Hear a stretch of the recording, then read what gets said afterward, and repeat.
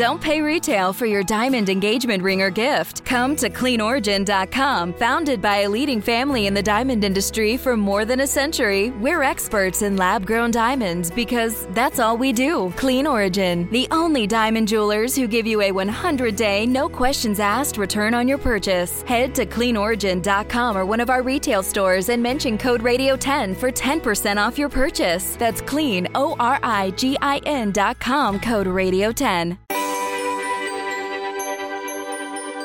From the outside looking in, living in the Midwest during winter months can be brutal. You've got frigid temperatures that can take your breath away, blizzards that will stack the snow over the roof of your house. But today's guest knows a thing or two about Midwest winters, and that is just the tip of the iceberg. Tom Skilling has been the chief meteorologist at WGN-TV in Chicago since 1978. Now, if you're counting, that's 40 years. In that span of time, it can feel like the media and television industry can change as much as the weather. We'll talk about these changes and so much more with legendary broadcast meteorologist Tom Skilling. I'm Dr. Marshall Shepard from the University of Georgia, and this is the Weather Geeks podcast. Tom, thank you so much for joining us.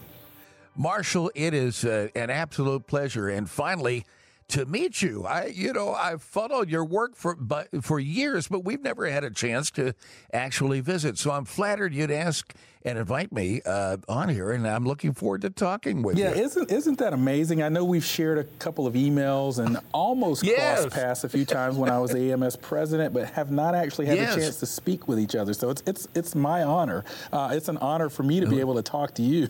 Well, right back at you, Marshall. It's a real honor here. And by the way, I think what you do in educating the public on meteorology is just amazing. Your Forbes column, all of your outreach is amazing. So thank you for including me in this podcast. It's going to be fun. Well, I think that's, I first of all, thank you so much. But really, I mean, it's my honor. You're a legend in meteorology, and it's someone we've wanted to have on the Weather Geeks podcast. And so I want to take a journey through your career.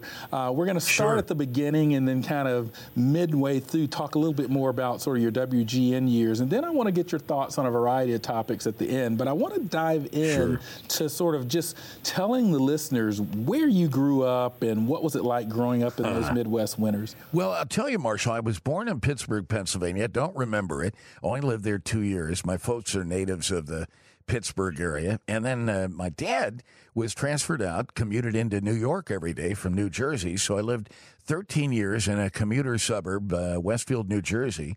And then my dad was transferred out to the Midwest in 1965. So the whole family moved out here. And it's been a delight. I've worked, grown up and worked here all those years. I went up to the University of Wisconsin. That's where I studied from 70 to 74 and worked in Milwaukee 3 years, worked in Jacksonville, Florida for a year. But basically, I've been here in the Midwest, and I've been here at WGN since 1978. And, you know, Marshall, I needn't tell you. I tell our young interns and the young people with whom I work, who are always amazing, if you had to parachute into a profession at a fascinating time in its history, the past 50 years in meteorology has been stunning. It's just amazing. You know, one of my dear friends, and he was finishing his doctorate when I was up at the University of Wisconsin, is Louis Uccellini. And yes, indeed. And another past president of the AMS, and, of course, the head of our weather service. But, you know, I remember we would gather on the 14th floor of the Space Science and Engineering building. We called ourselves the Fax Rats when I was going to school back in the early 70s. And as an undergrad, I'd be there with the grad students and marveling at their command of the subject and wondering if ever there would be a moment where I had anything close to their level of expertise as we discussed the impending storm and its development. I learned so much in those sessions. But I say to Louis when I see him now, Louis, would you have imagined this profession would have come as far as it has in terms of remote sensing, modeling? It's been an amazing revolution, a series of revolutions that we've all been party to. Yeah, I wanted to actually ask you about that, Tom. I actually spent a little time up there at the University of Wisconsin, probably about a year and a half, 2 ago. I was invited up to give a talk, and I think, at the top of that building that you were talking about. It was really an amazing view. But you were there. You were there at Wisconsin during a time when things like satellites were still new. Weather presentation software was being developed. So I was curious what the energy like as a young meteorologist at that time, just to see some of these things really in their infancy that we sort of take for granted now. Oh, you're so accurate on that. That was an amazing. That was a kind of a scary time. It was during the Vietnam War. There was a lot of instability on that campus and all related to the war. But I kind of kept my sanity by hanging out in the weather building there and with fellow meteorology students. And I'll tell you something.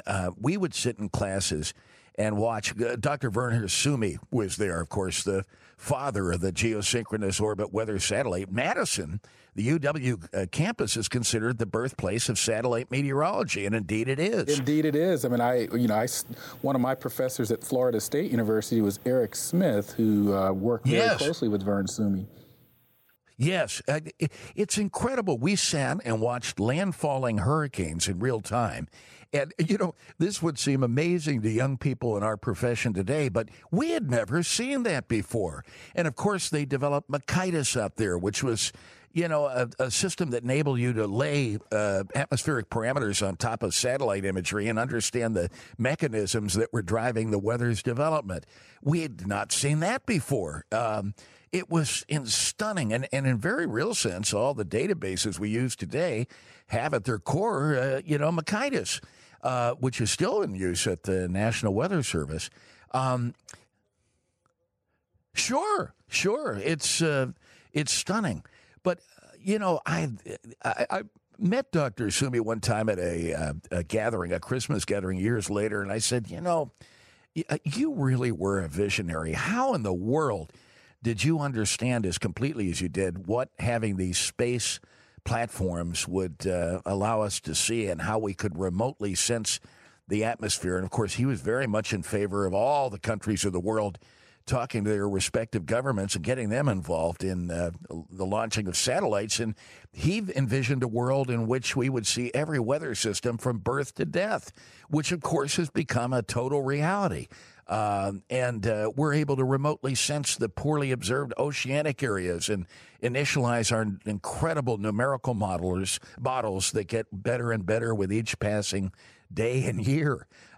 So it was a lot of stuff going on up there at the time. And it's just amazing. I mean, I can't imagine being there at that time. We're talking with Tom Skilling, WGN-TV chief meteorologist, who celebrated his 40th anniversary with WGN-TV, I think in You've August. Done your homework, I'll tell you something.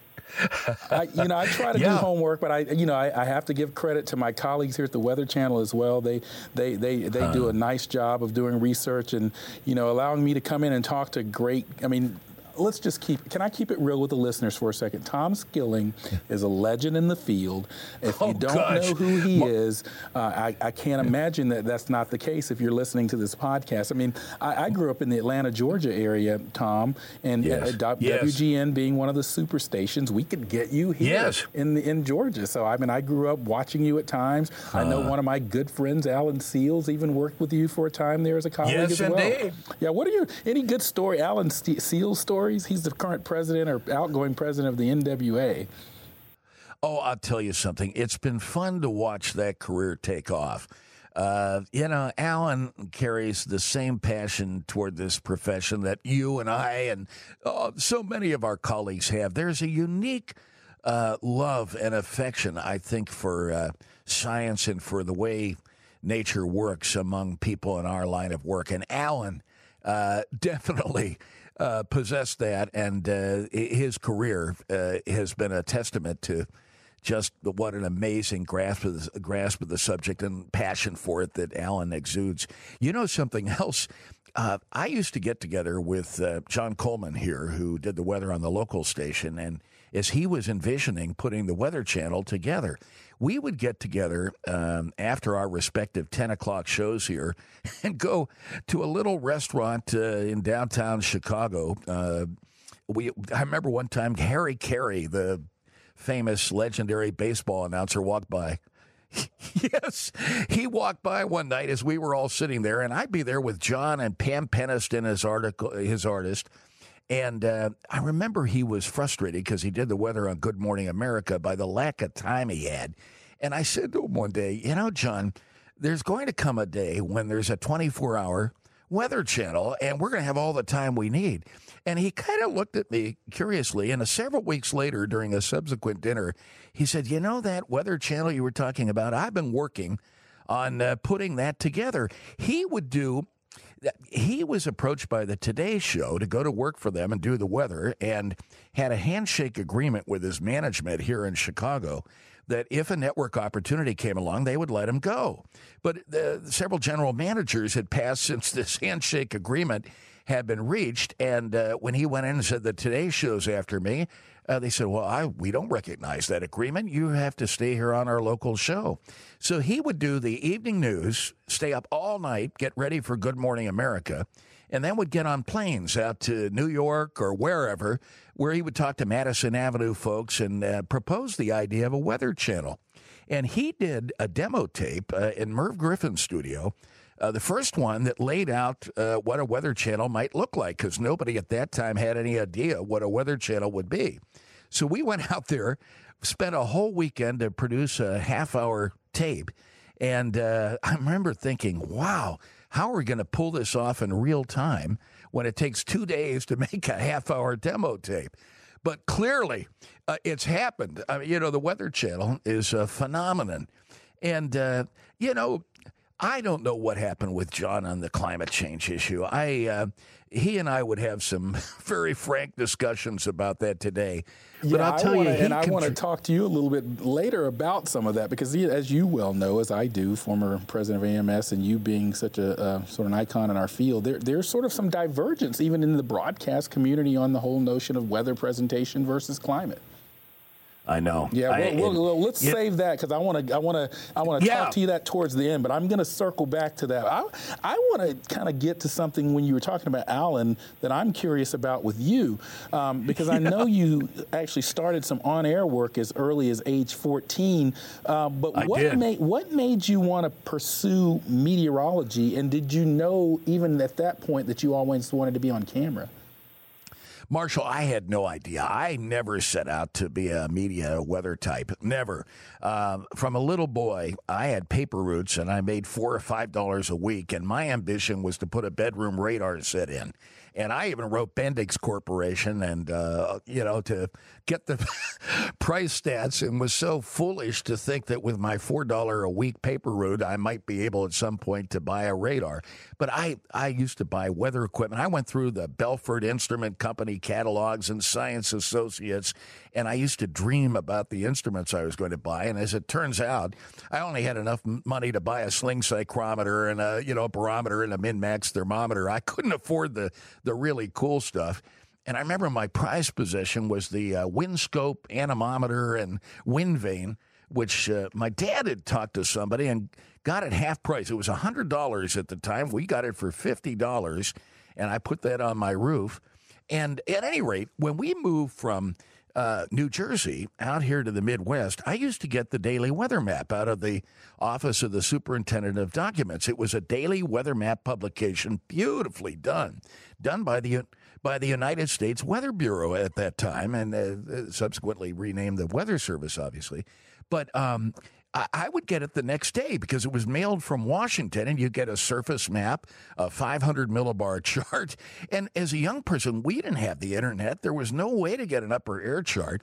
And I used to wonder when I looked at the weather pages in the New York Times or the Newark Evening News, how it was when they put that little insert map that showed you what the weather map tomorrow was going to be like, how they knew that front, which had no waves on it, was going to develop a wave on it that would turn into a big storm. I used to think that was amazing, and I figured, well, it must have something to do with the upper air. At any rate, that I could kind of follow with the daily weather map through the upper air map. But the problem was when I moved out here to Chicago, this came 4 days later, It was too late to look at it as a real-time reflection of what was going on in the weather, and I was frustrated. So I wrote a radio station in Aurora, a western suburb of Chicago, and I'm told it was an 8-page letter, and I said, look, if you can get me some current weather maps, I'll do a forecast for you. This from a 14-year-old, and they thought, well, it's kind of an intriguing concept, I guess. So Rusty Tim, who was a program director, and I got in the car, and we drove in here to the then United States Weather Bureau office on the University of Chicago campus, talked to a guy, Joe Folks, who was head of the office here, and he agreed to send out maps. We'd provide self-addressed stamped envelopes, and they had a big Bruning Architects-type reproduction machine because they hand-plotted a lot of maps in those days within the office. And the Chicago office was doing the forecast for Wisconsin, Illinois, Indiana, and Iowa, so if memory serves me completely. That all came out of Chicago. And so they would send these maps out, and we would pay the reproduction costs, and I got my weather maps. But I also got a foot in the door in media weather, and that's how I started on the media track. Wow, so it really was kind of it was sparked by this interest and curiosity, and then an opportunity presented itself, and I guess the rest 40-plus years later is history. Yeah. Yeah. No, that's it. It's really interesting. You have been pretty much in Chicago most of your career. Do you think you could live in another city and forecast in another city? Or has that opportunity even presented itself? I know you said you were there at some other cities prior, but really people know you as Chicago. Yeah, Marshall, you spend a career following the weather in a given area, and you develop an expertise that only is gained through year after year and decade after decade in an area. I feel so totally comfortable. I grew up in New Jersey. I did hurricane tracking charts and all. I figured when I moved out to the Midwest, the only thing I would miss out here would be hurricanes and tropical cyclones that we'd have about everything else. Well, we have these severe weather outbreaks. I've been here and witnessed to the coldest temperature ever recorded on record out here in 82 and 85. We had the biggest snowstorm that changed the mayor threw the entire political structure of the city into chaos in 78 with Mayor Jane Byrne and Michael Bolandic. Bolandic was mayor at the time, said everything was going just swell, and yet a snowstorm had crippled the city. And everybody in the city knew it wasn't, and he lost his job to Jane Byrne. I've been here for the horrible Plainfield tornado that struck without warning on a late August day in 1990. We saw that terrible heat wave disaster, the largest. It to this day is the largest loss of life due to a natural disaster in our city. It was the heat in July of 1995, which takes on great relevance in our discussions of climate change. Yeah, absolutely. 1995, I remember that well, and it really speaks to this notion that heat can be as deadly as some of the more telegenic or sort of dramatic weather like tornadoes and hurricanes. So true. So true. And we proved it here. We lost over 700 Chicagoans, many of whom never were properly identified. There were all kinds of sociological studies done afterwards about the elderly and the young who perished in that, and how it was related to the breakdown of the family structure and our neighborliness, looking in on others and the elderly that live in our midst, and how important it is we do that in these extreme weather events. So it was amazing. And a year later, we had a catastrophic flood, the biggest ever in the state of Illinois. 17 inches of rain fell in 24 hours. We had homes with water up to the third-floor dormers after that. So the experience here in the Midwest has been phenomenal. I can't see moving anywhere else at this late stage of my life. And I wouldn't want to. I remember news consultants one time said, would you consider a job on the West Coast? I said, in those days, we didn't have the mesoscale modeling we do today and the satellite imagery. I said to them, no. I remember attending a weather conference where the meteorologist at KNBC said the most exciting thing that goes on here in Los Angeles is the rise and the ascension and the sinking of the inversion layer with diurnally. Yeah, with the marine layer out there, yep. Yeah, exactly. And I thought, that's not for me. And yet, the weather is fascinating in every region of the country in its own way. I just happen to feel comfortable after all these years with our Midwest weather and its vagaries, and they are something to see. Okay, it's time to commit. 2024 is the year for prioritizing yourself. Begin your new smile journey with Byte, and you could start seeing results in just 2 to 3 weeks.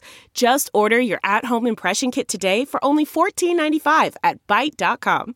Byte Clear aligners are doctor-directed and delivered to your door. Treatment costs thousands less than braces. Plus, they offer financing options, accept eligible insurance, and you can pay with your HSA FSA. Get 80% off your impression kit when you use code WONDERY at Byte.com. That's BYTE.com. Start your confidence journey today with Byte.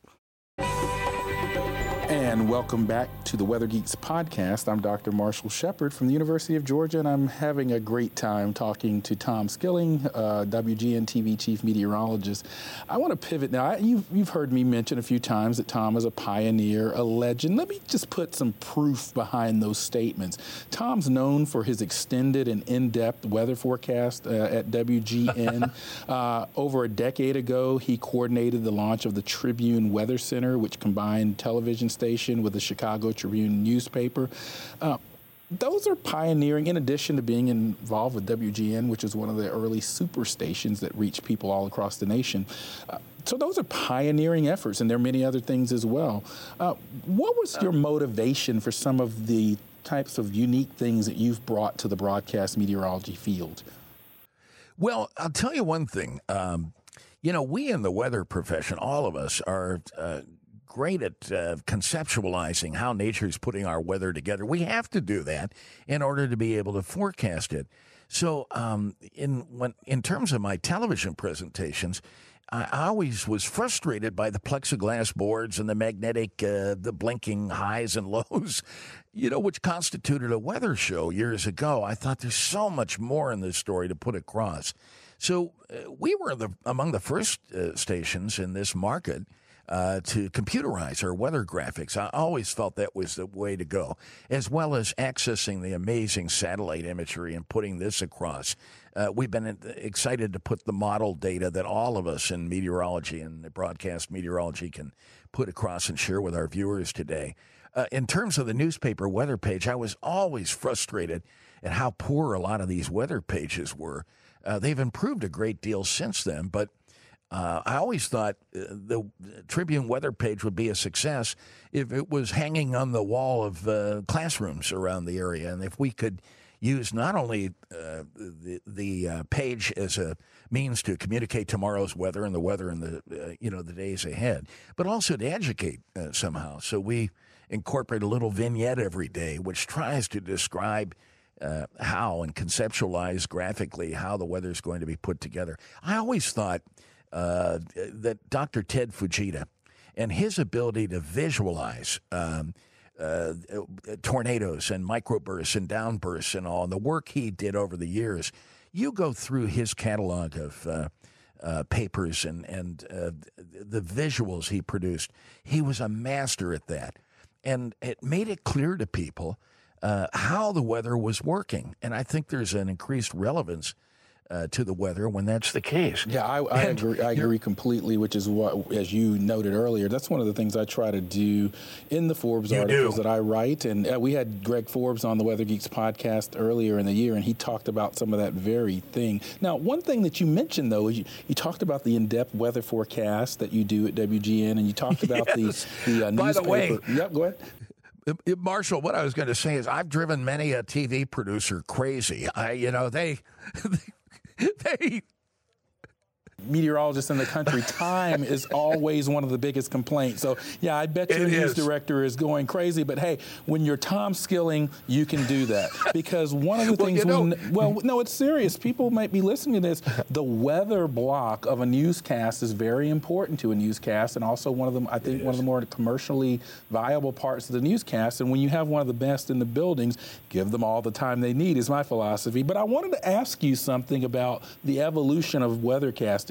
So many people now get their weather information from smartphones, from apps, maybe from some website. Has that changed in any way or forced you to change your presentation style? Oh, the whole media world has been transformed. When I started, you prepared radio programs, broadcasts, and you did television weather shows. Today, we're on all the platforms. Our media companies realize they've got to go where the audience is, and the audience is on handheld devices and online and tracking Facebook and Twitter and all the rest. So, the job today has become far more broadly based. We're on, as we say, on all the platforms and working on that. Do you think it's a good or bad thing, Tom, that we have these because I've heard mixed feelings. I heard some younger colleagues that have gotten into the business that have gotten out because they feel like they can't focus just on being a meteorologist. They're having to do so many things. What's your thought on this as someone that has seen it all? Oh, I think there is some legitimate criticisms on that. I find, at many television stations, they go out and contract with outside weather providers for instance, a lot of the digital iconic forecasts you get on these handheld devices. And they put our names on it, but we really don't do those forecasts. We're concentrating on our television and so forth. But they want to have a presence 24 hours. And of course, I always find iconic forecasts terribly lacking anyway. The weather is far more complex than one icon can communicate on a forecast. And I think our severe weather coverage at times gets a little out of hand. I'm often put at the top of the show with an inch of snow forecast in January or a cold air outbreak. And I've had many discussions with producers. I feel that position in the newscast ought to be reserved for a true catastrophe, or something that's really of life-threatening consequence. And I'm told in rebuttal that, you've got rush hour traffic and an inch of snow can cause as much trouble as sometimes a 16-inch snow. And there's some truth to that. We certainly know about that down here in Atlanta, if you remember Snowpocalypse a couple of years ago. But no, I can certainly see sort of pushback on either side of that, given the importance of weather to the overall station bottom line to some degree. Well, I think if we overreact to some of these situations, I think we diminish the credibility. I think people pretty well understand how the media works, and they view it as hyping a situation for ratings. And I must tell you that I have never in my career had a news director come in and say, look, you're going to invent a situation that isn't developing, that isn't real, in order for us to get higher ratings. What's been discovered, though, Marshall, as you well know, is, and have so eloquently put across, is the fact that weather is very important. When I started 40, 50 years ago, you were told by the news consultants that they, referring to your audience, we're only interested in if it's going to rain and what the temperature is going to be, and only for tomorrow. The 5-day forecast was not really, something people waited for. That has radically changed. Now, if there's a reason to put the weather on, it's viewed as a reason to go with the weather. And in a way, I'm grateful that that's happened, because it reinforces my view that I've always had, that people are inherently interested in this amazing atmosphere within which all of us operate and its workings. Yeah, I would agree. I would agree with that as well, Tom. That's how the whole Weather Geeks concept came about here at the Weather Channel. I mean, Mike Chesterfield, who's from Naperville, executive producer of Weather Geeks and director of graphics and presentations here. I'm not sure of his exact title. You know, they sort of tapped into this notion that people love weather, and they didn't want it sort of at a cursory level. They wanted a deep dive into what we as meteorologists were doing and the concepts and the techniques that we're using. And even with this podcast, they're getting the eavesdrop on two experts in the field, you and I. And so that's right. Yeah, so this is what the whole concept of what we're trying to do with Weather Geeks. Well, you've taken it to a new level, and you know, it's so fun to see somebody else who shares such a deep passion, but also has developed the means to communicate with the public, because I think people are interested in this. And why not? We swim in this oceanic atmosphere every single day. It affects the way our bodies work. It affects our outlook on life, whether we can work on certain days or go to school, our health, our fitness. It affects every aspect of our lives. So little wonder that people would find it interesting, even down to the basic, how do I dress for tomorrow? There's so many levels on which the weather impacts our lives every single day and every moment of every day.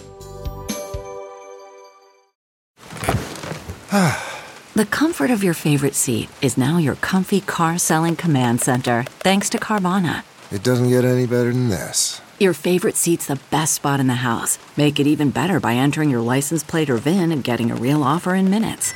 There really is no place like home. And speaking of home, Carvana will pick up your car from yours after you finalize your offer. Visit Carvana.com or download the app and sell your car from your comfy place.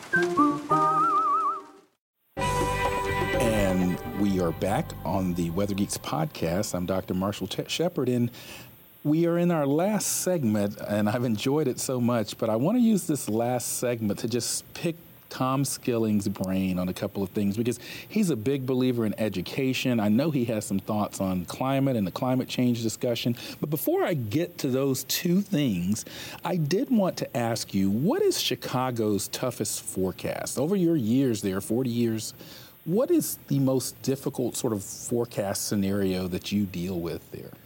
I think these winter storms, which often can produce a variety of weather across the same viewing area. I literally one day had a situation in which there was flash flooding going on the south end of DuPage County, our immediate western county here, and there was a blizzard in progress in the north end of it. And I had people calling me names on both sides of the rain-snow line. And the people in the blizzard area says, "What are you talking about?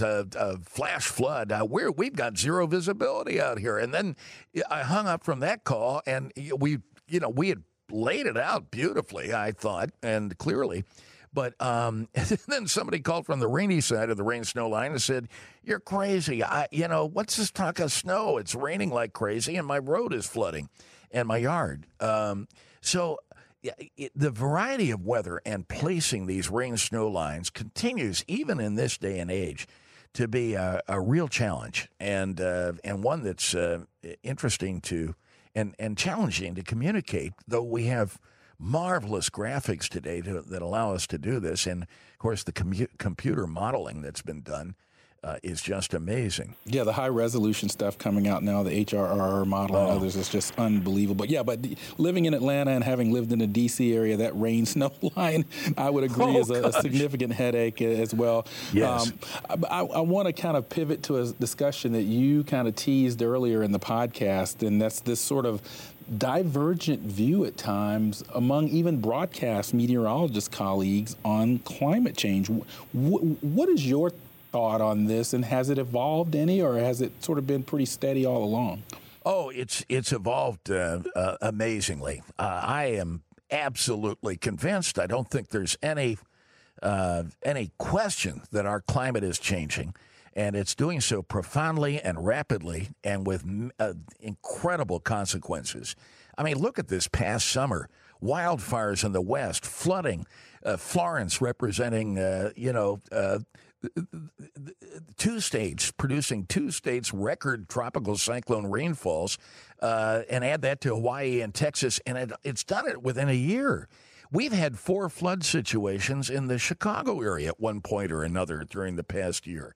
You have drought in Europe and wildfires in northern Scandinavia, drought in Australia, Japan going from heat to floods, and incredible heat in Pakistan and India and so forth.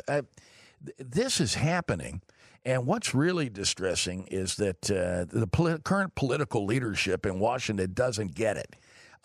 You feel inclined to say, boy, I wish somebody out there would pick up a book or bring a scientist into the mix to inform them about what's going on. This is not the time to be taking the approach, burn, baby, burn, when it comes to fossil fuels. I just bought an electric car. It's the best thing I've ever done. It's definitely the wave of the future. I think the day will come, Marshall, when we look at gas stations as being, a part of antiquity, the way we do the blacksmiths. Yeah, I could see that being the case, but I want to pick up on something you just said because it was a question I wanted to ask you because I know how big you are at giving talks and going out in the schools. Do you think we're doing enough? Because I think part of the issue, look, some of the sort of whole climate pushback is just a misinformation campaign because, as Upton Sinclair has said, it's difficult to get a man to understand something when his salary depends on him not understanding it. So some of that is certainly at play.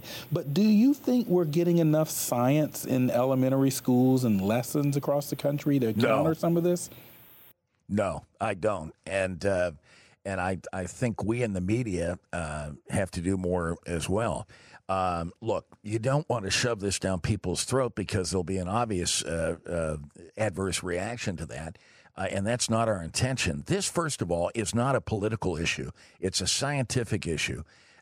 Where it becomes political is we need policymakers to do and make informed judgments on what to do about it or try and do about it.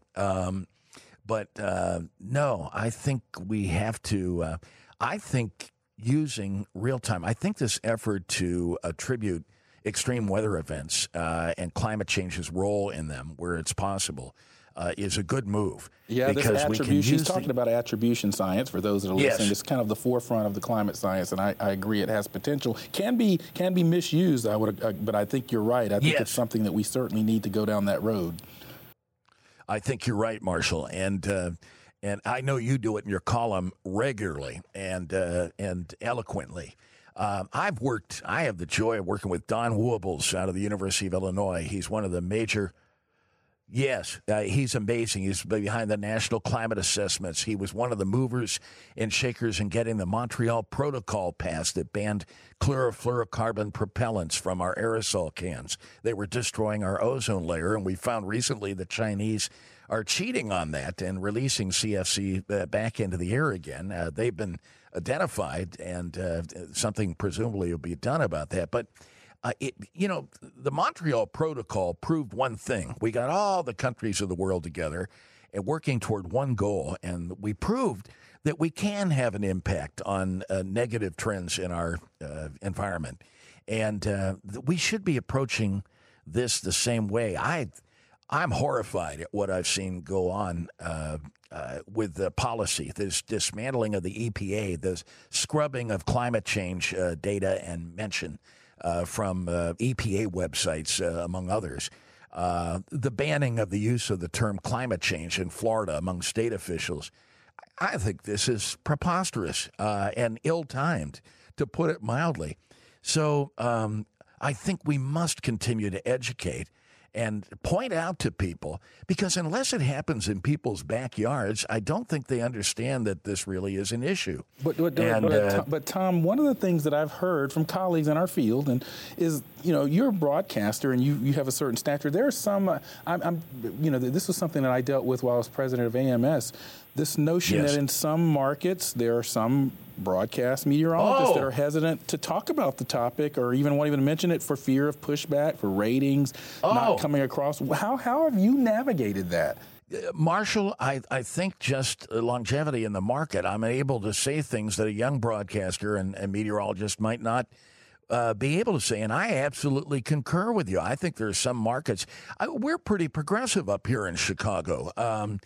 You can talk about climate change, and when I look at the forums that we do, I've been working with a lot of our Congress people and all who have put together public forums on this. The turnouts are amazing. The level of questioning that goes on in this indicates we've got a population that understands this is an issue and is curious and interested in informing themselves more about it. There are some markets where you couldn't do that, I'm sure, and it's a shame. That's a real dilemma. No question about it. You talked about forums. I wanted to make sure I talked to you a little bit about Tornado and Severe Storm Seminar at Fermilab. That's going on, 35 years or so? Is that still happening? Well, this was the first year we didn't do it. We've done it every April, and we have had a literal who's who of the severe weather research and forecast community in. Gosh, we've had Ted Fujita, we've had Chuck Doswell. You could run down the list. Burgess has been in. Even Kelvin Drogemeyer was one of our speakers. Current science advisor, just recently confirmed for the president. Oh, I'll tell you, his presentation on numerical modeling of the atmosphere, which I had to go Google it to remember the year that we had Kelvin in. It was 2005. No lie, Marshall, this was one of the best presentations. I just sat there in awe listening to him describe to a lay audience what's involved in this. The presentation was engaging, it was fascinating, it was articulate, and it is beautifully done as any I've ever heard on a complex subject like this. He is amazing, as have been so many. Don Burgess talking about Doppler radar's role and the work he's done over a career in this arena. We've had folks from NASA, your alma mater, one of them, and what an amazing organization that is. That's why we've got to watch carefully and make sure that an incredible operation like NASA, one of the gems in this country's crown, is properly funded and not restrained by the political climate. I completely agree, and I serve on I chair at NASA's Earth Science Advisory Committee, and I will say that Administrator Bridenstine has been very saying the right things and doing the right things on that topic. Yes. I'm running out of time, but I wanted to get your final thoughts on what you think the future of weather forecasting and on-air weather presentation is. Is there something that you see in your crystal ball in the 0 to 5 year out or 0 to 10 year out time frame that you just see coming? Well, I'll tell you something. I think this immersion graphic technology that the Weather Channel employed to describe storm surge, for instance, we're going to see more of this. This improvement in visualization of science, including meteorology, is going to continue as we have better and better computers and better software to put these sorts of presentations across. The modeling that's done is getting better by the day, and it's really astounding. We're going to see that continue to improve. I think the outlook is very sunny. There are a lot of platforms on which this information will be communicated and that reach a greater number of people. And so I think for those of us who are engaged in this line of work, it's going to be a fascinating period. And I include the research community on whose shoulders all of us stand as media types. Yeah, no, it's one of the things that was big that we tried to do during my tenure at AMS is really foster this notion of the weather enterprise, and I think you're a big part of it. If my career ended today, this is one of the highlights of it. Having a chance to spend this little under an hour with Marshall. you, Tom Skilling, I'm gracious, and thank you so much for joining us on the Weather Geeks podcast. Marshall, it has been an honor beyond words to work with you on this, and I hope we do it again. And I am just thrilled that I've had a chance finally to talk with you, person to person. I look forward to doing it face to face one of these days. Yeah, I will certainly take you up on that, and that's where we have to end it. Thank you for joining us on the Weather Geeks podcast.